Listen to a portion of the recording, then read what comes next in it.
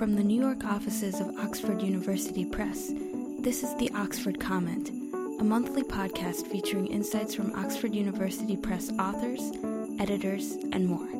My name is Sara, Multimedia Producer, and your host for this episode.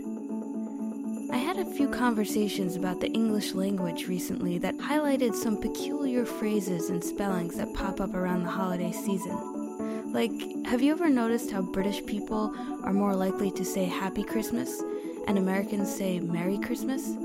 This question came up while I was talking with Katherine Connor Martin, head of US Dictionaries.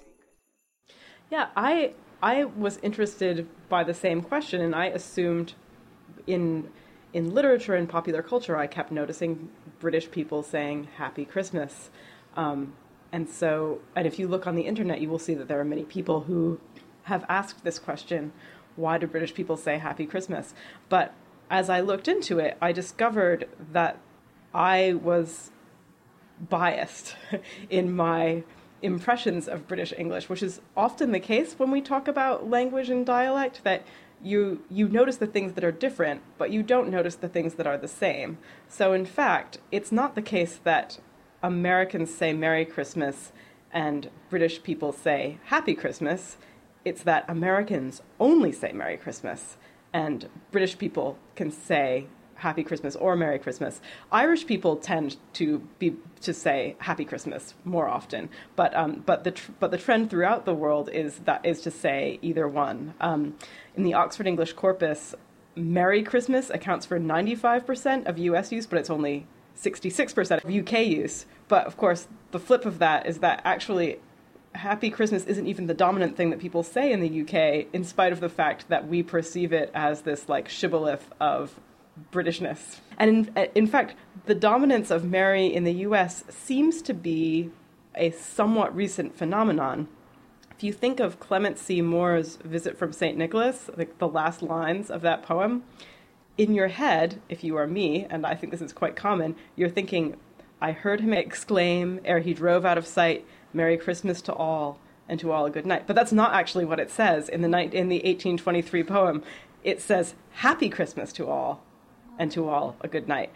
In some later versions of the poem now that are published, they actually will change it because that is how much Americans find it unidiomatic to say Happy Christmas now. How did this difference in phrasing happen? Katherine explained its fairly recent origins. There's not always a reason why these things change. But I looked into it a little bit, and it seems like if there is a reason that British people began to say happy as well as merry, it may have to do with the temperance movement. So that's the anti-alcohol movement kind of associated with feminism in the late 19th and early 20th centuries. And merry has these associations of jovial drunkenness. And Christmas has sometimes in Christian history been frowned upon, like by the Pilgrims, because it was associated with revelry of an unholy sort. And so explicitly were some temperance movement people in the 19th century in England who said, don't have a Merry Christmas full of drunken revelry. Have a happy Christmas in which you rejoice in your Savior's birth, but don't do anything untoward. So that may have been something that drove it, but it's impossible to tell. What is the case is that merry now in modern English is not used very often, except in a few fixed phrases, of which this is one of the most common ones. And digging deeper, what about the word merry? Who started associating that word with Christmas in the first place? It turns out I was sitting and talking with someone who made an incredible antedating discovery about the word. So, as I was investigating this a few years ago, and not entirely as part of my actual assigned work for the Oxford English Dictionary, but I sort of went off on a tangent. But while I was doing it, I discovered what we call an antedating, which is an example of a word earlier than we had hitherto had it recorded. So the entry for merry in the OED had Merry Christmas from the 16th century, but I found an earlier 16th century example. And it was from 1534, and it is in the least merry context that you can possibly imagine. So our first known usage of Merry Christmas, technically Merry Christmas, is from 1534, the 22nd of December, and it's Bishop John Fuller, who had been condemned to death due to his refusal to accept Henry VIII as the head of the church. And he was writing to Thomas Cromwell, Henry's chief minister, who had orchestrated his imprisonment. And he closed his letter by saying, "And thus our Lord send you a Merry Christmas and a comfortable to your heart's desire," which, unless this man was more forgiving than one can possibly imagine, has to be pretty ironic and bitter in tone, which is so out of keeping with how we usually think about Merry Christmas that it may be one of my proudest contributions to the OED's context, to the OED's record of the language, is that example of Merry Christmas.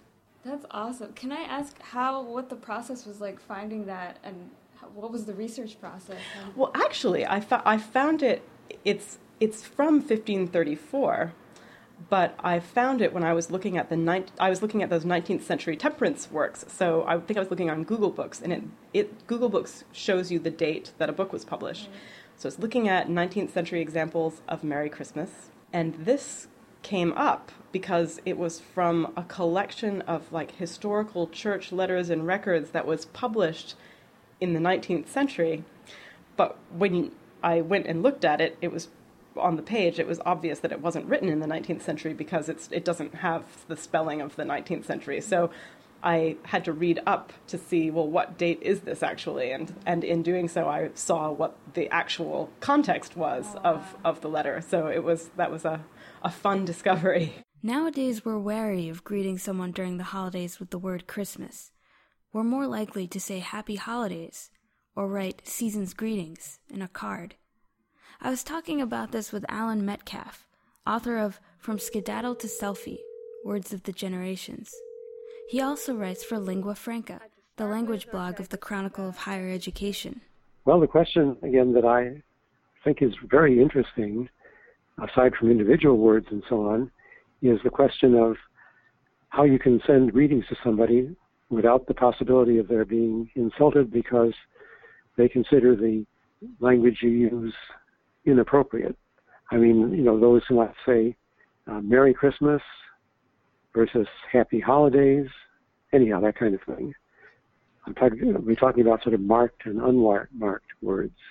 Some people, I imagine those who are especially strongly Christian, but object and say, well, Happy Holidays is a weak way of saying what you should say, Merry Christmas or Happy Christmas. Allan explained what he means when he says that a word is marked or unmarked. There's the linguistic notion of words that are marked and unmarked. And the unmarked is just the normal way of saying things. So nowadays we say, well, it's 6 days from now or 3 months from now. But you may know that 1,000 years or so ago, during the Old English times, people counted by nights and winters. So they'd say, well, it was 6 winters ago that this happened, or 3 nights from now, and that was just a normal thing. To us now, nights or winters would seem like a noticeable way of saying things, but and if we use them, we'd be using them for poetic purposes or emphatic purposes. But back then, that was just normal, and nowadays, it's just normal to. Well, that's the question. What's the most normal thing? Because that's what you want to use on your cards addressed to all people. Allan and I also talked about wishing someone season's greetings, which you'll see on this year's Oxford University Press holiday card. Most holidays are called happy. So we say Happy Thanksgiving or Happy Valentine's Day or Happy 4th of July or any happy, whatever it is, Happy New Year. It would be strange to say Merry New Year. It is interesting to think of season's greetings, for example. Yeah. Season's greetings. That's the most innocuous of all because it doesn't anticipate that you'll be either happy or sad. And it makes a point of not naming a particular day or a particular celebration. It's just seasons greetings. There are those who are offended by seasons greetings and who would say, well, this is the Christmas season, let's say Happy Christmas or Merry Christmas, and vice versa. I'm sure that the seasons greetings comes about from wanting to include everyone regardless of their religion and regardless of how they celebrate. That's probably the safest thing to use when you're sending cards. Well, if you think about American culture in general, 50 years or 60 years ago or so, there was just the sort of the white Christian kind of doing things was assumed to be just kind of the way things were. And it was recognized that there were other kinds of people in the country, but this is the way we do it.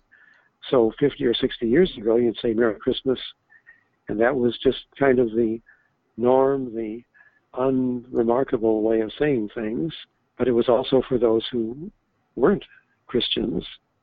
But then you get the problem that people began saying, wait a minute, that when you say Merry Christmas, it's kind of excluding people who are not Christians.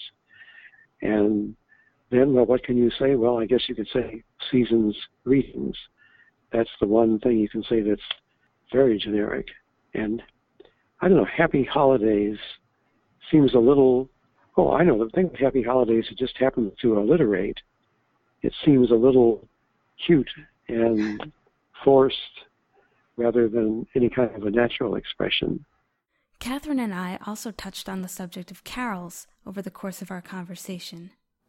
You know, like some carols, we sing the songs and then we don't even know like what the words mean anymore. Completely, like Deck the Halls, I think is a really good one. For Dawn We Now Our Gay Apparel. Yeah, and then there's some Troll the Ancient Yuletide Carol, yeah. I actually went to look that up, that troll used to mean like a certain form of singing or something. Like, it doesn't mean like trolling someone. Yeah, right now it's like, what would it mean to troll the age? And even saying Yuletide, I mean, that's a weird, like, that's the, Yule is the Nordic, like, pagan term for the winter holiday.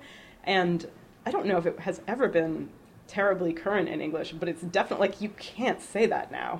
Like, you'll see, like, cards that say, have a cool Yule. Yeah. But it's, like, only used ironically, and it's very difficult to imagine any English-speaking world in which someone could have said that, seriously. That very same topic came up when I was talking to Allan, and I learned something quite interesting about God Rest Ye Merry Gentlemen. Well, one of the examples, getting back to Mary, there's the song that we say, of course, God Rest You Merry Gentlemen. And those who study it realize that it's not merry gentlemen, but God Rest You Merry. That is, God make you merry, gentlemen. And maybe that's one of the ways that merry has come into the language associated with Christmas, because a particular song, a particular carol, certainly implies and encourages and describes merriment. Katherine and I went on a bit of a tangent while we talked, but we ended up somewhere pretty interesting. And I'm like, Krampus? Like, I had never heard of that until a couple of years ago, and now it seems to like be having kind of a pop cultural moment in American culture. There's an Icelandic phenomenon like that too. They have the Yule lads, who are these 13 mountain men who like come and eat your yogurt. One day at a time they come and like troll you in your home. Or that's what they traditionally have done. They've gotten like a Coca-Cola makeover in recent years, and so now they've started to wear red and white outfits and bring you candy instead of taking your stuff. There is kind of a myth of happy holidays in that it implies that everyone's having holidays right now. And sometimes they are, depending on how all of the calendars match up, but a lot of the time they're not. Another angle is like, how do you spell Hanukkah? From the language angle. Having been raised in the Jewish faith, this was a constant source of frustration for me as a little kid. And for context, this was years before I could just ask the internet. I don't think I was ever given a straight answer about one definitive way to spell Hanukkah in English from my Hebrew school teachers. I looked up the blog post Katherine had written in 2014, and she had made a really handy chart that listed the top ways English speakers spell Hanukkah. Coming in at number 1 is Hanukkah, and following close behind is Chanukah. Then we have the rare Hanukah, and several other variations with a lot of extra N's and K's thrown in there. Katherine told me that Edmund Weiner, deputy chief editor of the Oxford English Dictionary, helped her out with writing that blog post, so I called him up one morning as soon as I got into the office and asked him if there was one definitive way to spell Hanukkah. We have this word, Hanukkah, the name for the Jewish festival, which puzzles a lot of people as to how to spell it. The vowels are all right. There's an A and a U and an A. The problem comes with all the consonants. Should it be an H at the beginning or a CH at the beginning? And what about all these N's and K's? Should it be single or double? The Hebrew letters that make up the word Hanukkah are Chet, Nun, Vav, Kaf, and He. Edmund started with the beginning of the word, the most noticeable part, Hanukkah or Chanukah. Do you hear the difference? The ch sound comes from the letter Chet. That's a sound we don't usually make in English, so it's difficult to indicate that sound with English letters. Well, as far as the first letter is concerned, either the H spelling or the CH spelling is pretty acceptable. The reason for the variation is that they stand for a letter in Hebrew, letter Chet, which is a sound that English doesn't have at the beginning of a word, so it's very difficult for English speakers. And often this letter is transcribed with just simply as an H, and in a number of words, and that's quite possible. But often also it is written as a CH in words like chutzpah, which is quite a familiar sort of colloquialism. And that's probably in some ways more correct, but on the other hand, it's very confusing to English speakers because it's not a familiar sound at the beginning of a word. So the CH is something that might make them think of the CH of cheese or something like that. So either of those spellings is possible. The other confusing part of the word is the number of K's you want to use. 1K, 2, what's the point of an extra K? And the other big variation is whether there's 1K or 2Ks, and that's, again, goes back to Hebrew in that the Hebrew letter there, which is transcribed as K, is marked in Hebrew for being a kind of double letter, but it doesn't really make any difference to the English pronunciation. So if we write it with 2Ks or 1Ks, it's not a big issue. Usually when it's spelt with a CH at the beginning, there's usually only 1K, whereas when it's written with an H at the beginning, there's usually 2K. So those give us the two main variations. Edmund also explained the number of N's in the word Hanukkah, which always trips me up. The one thing that is incorrect is to write it with a double N, because there's nothing in the Hebrew to support that, and there's nothing in English pronunciation either. So it's really pointless to double the N, but it's not very common anyway. You do see it.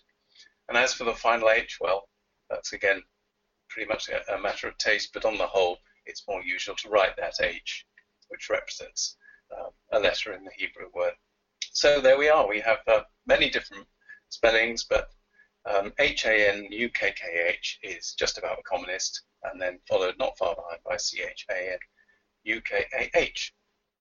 These days I tend to spell Hanukkah in English as Chanukah, and then some people respond to me by saying Chag Sameach, which means happy holidays in Hebrew.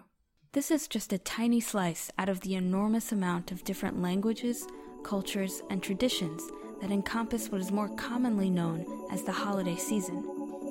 You can find that blog post about spelling Hanukkah at blog.oxforddictionaries.com, and Allan's website is allanmetcalf.net, and his book, From Skedaddle to Selfie, is available now. A very festive thank you to Katherine, Allan, and Edmund. You can find more episodes of the Oxford Comment on SoundCloud, iTunes, and as always, on the OUP blog. Thanks for listening to this episode, and season's greetings from the Oxford Comment.